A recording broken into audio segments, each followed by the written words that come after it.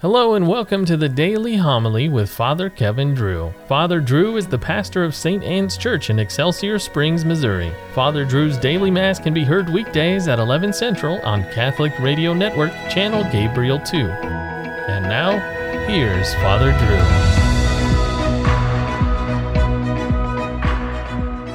Drew. A reading from the book of the prophet Jeremiah.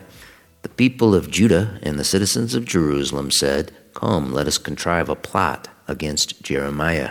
It will not mean the loss of instruction from the priest, nor of counsel from the wise, nor of messages from the prophets. And so let us destroy him by his own tongue. Let us carefully note his every word. Heed me, O Lord, and listen to what my adversaries say. Must good be repaid with evil, that they should dig a pit to take my life? Remember that I stood before you to speak in their behalf, to turn away your wrath from them." The word of the Lord. Save me, O Lord, in your kindness. You will free me from the snare they set for me, for you are my refuge. Into your hands I commend my spirit. You will redeem me, O Lord, O faithful God. I hear the whispers of the crowd that frighten me from every side, as they consult together against me, plotting to take my life. But my trust is in you, O Lord. I say, you are my God. In your hands is my destiny. Rescue me from the clutches of my enemies and my persecutors. The Lord be with you. Reading from the Holy Gospel according to Matthew.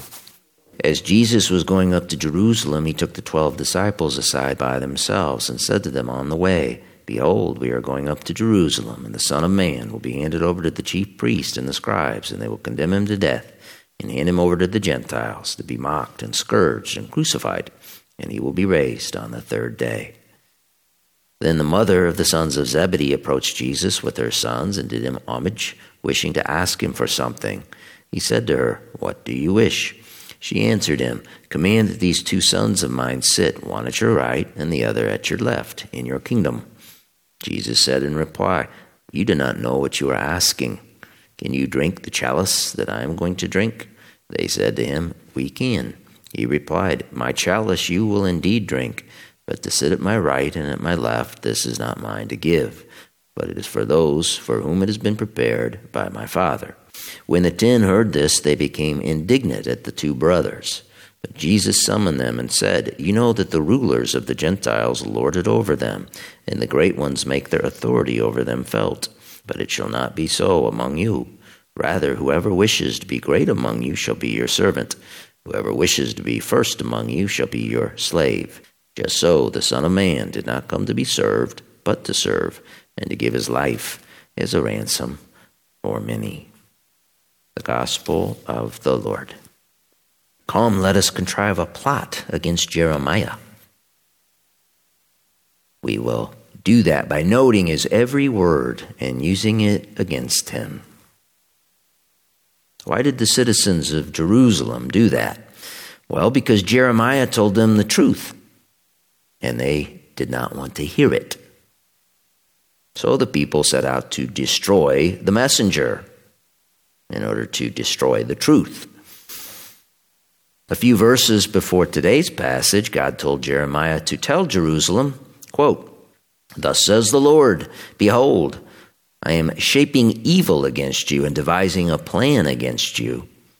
Return every one from his evil way, amend your ways and your doings." But they answered, "That is in vain.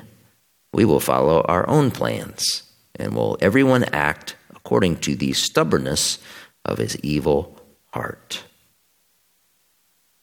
Jeremiah was born around 645 BC. He lived in a time of great darkness and despair, a time when the Babylonians conquered Jerusalem, desecrated the temple, and marched the Jews off to exile to Babylon.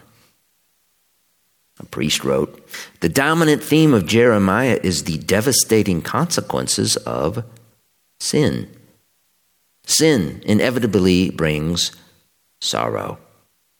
Even if God pardons sin, one must still suffer the consequences of it. But God punishes the sinner in order to heal him, to bring him to repentance and a change of heart Jeremiah told God, "Remember that I stood before you to speak in their behalf, to turn away your wrath from them." Can you see Christ prefigured in Jeremiah?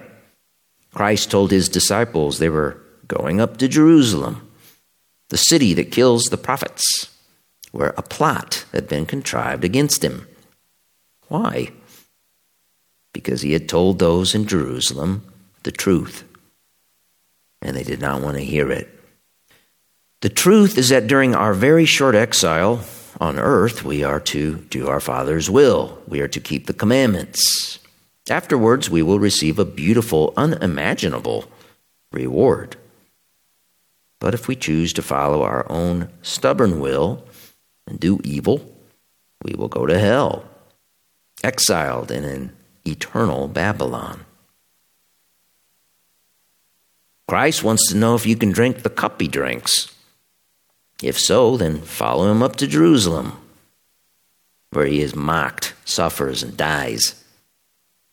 This is the mystery of the eternal sacrifice of Mass. Calvary is made present at this altar, and you have the opportunity to offer yourself with Christ in the divine act that merits you heaven.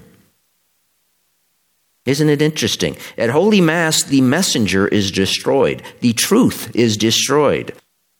But in the ultimate paradox, that destruction, that sacrificial offering, wins you victory. For Christ gives his life as a ransom for many. He hangs before you to speak on your behalf, to turn away God's wrath from you. He wins by dying. You win by dying with him. And so, if you want to be truly happy, then live and die for the truth. Turn away from evil and amend your ways and doings. Do not follow your own plans and stubborn will. Instead, note Christ's every word, follow him up to Jerusalem, and win.